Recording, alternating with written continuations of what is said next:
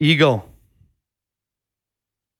In terms of bad habits or common athletic deficiencies or intangible shortcomings, having an ego that outshines your performance is one of the worst things. It's immediately associated with having a shit attitude.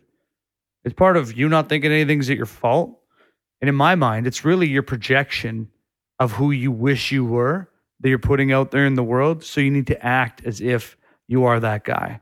When really, when I see an ego and unpacking the mind in so many ways with so many athletes that I've been fortunate enough to do, that's one of the first things that we talk about is learning how to drop your ego. We've all been there. I've had an ego. I think we all still do at some point because I still have insecurities that I'm working on. We all do. But at the end of the day, your ego will hold you back because you don't think that there's anything wrong.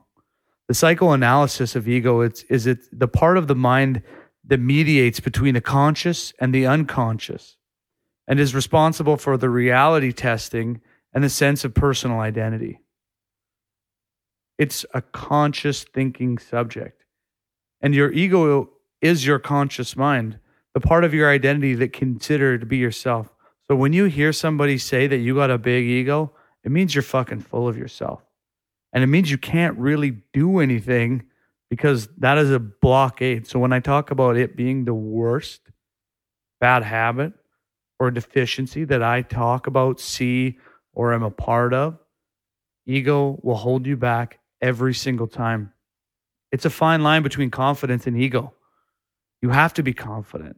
And when people call you egotistical, it's usually because you're talking about yourself.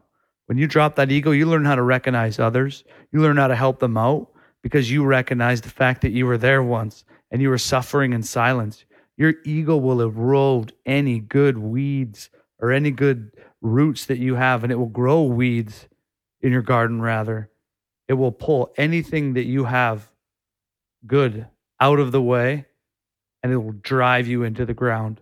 Your ego will hold back your consistency, your performance, and number one, your reputation. And if all you have is your reputation and your credit, and they're both fucked, you're not in a good spot.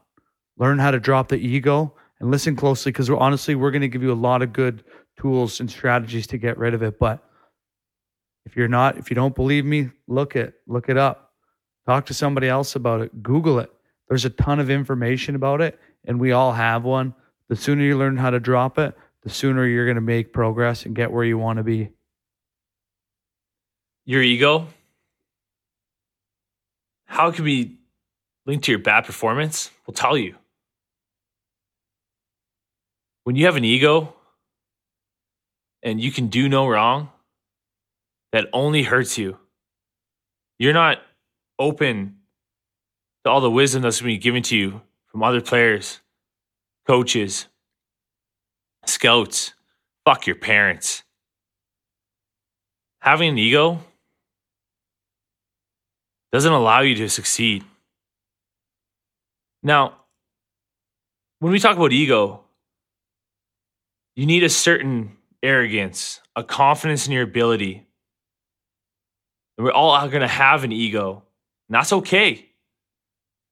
That mindset that you're unbeatable, unstoppable, that allows the greatest athletes to accomplish what they strive to achieve.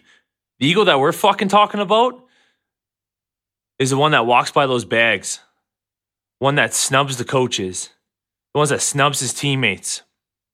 That's the fucking ego we're talking about. That's the ego you need to drop. That's the ego that doesn't allow your skills to perform. That's the ego that allows you to miss out on wisdom. That's the ego where you can do no wrong, but the only thing that you're wronging is your progress and your performance. That's the ego that we're talking about. You got to drop it. You have to fucking gut check. Put your ego in your back pocket.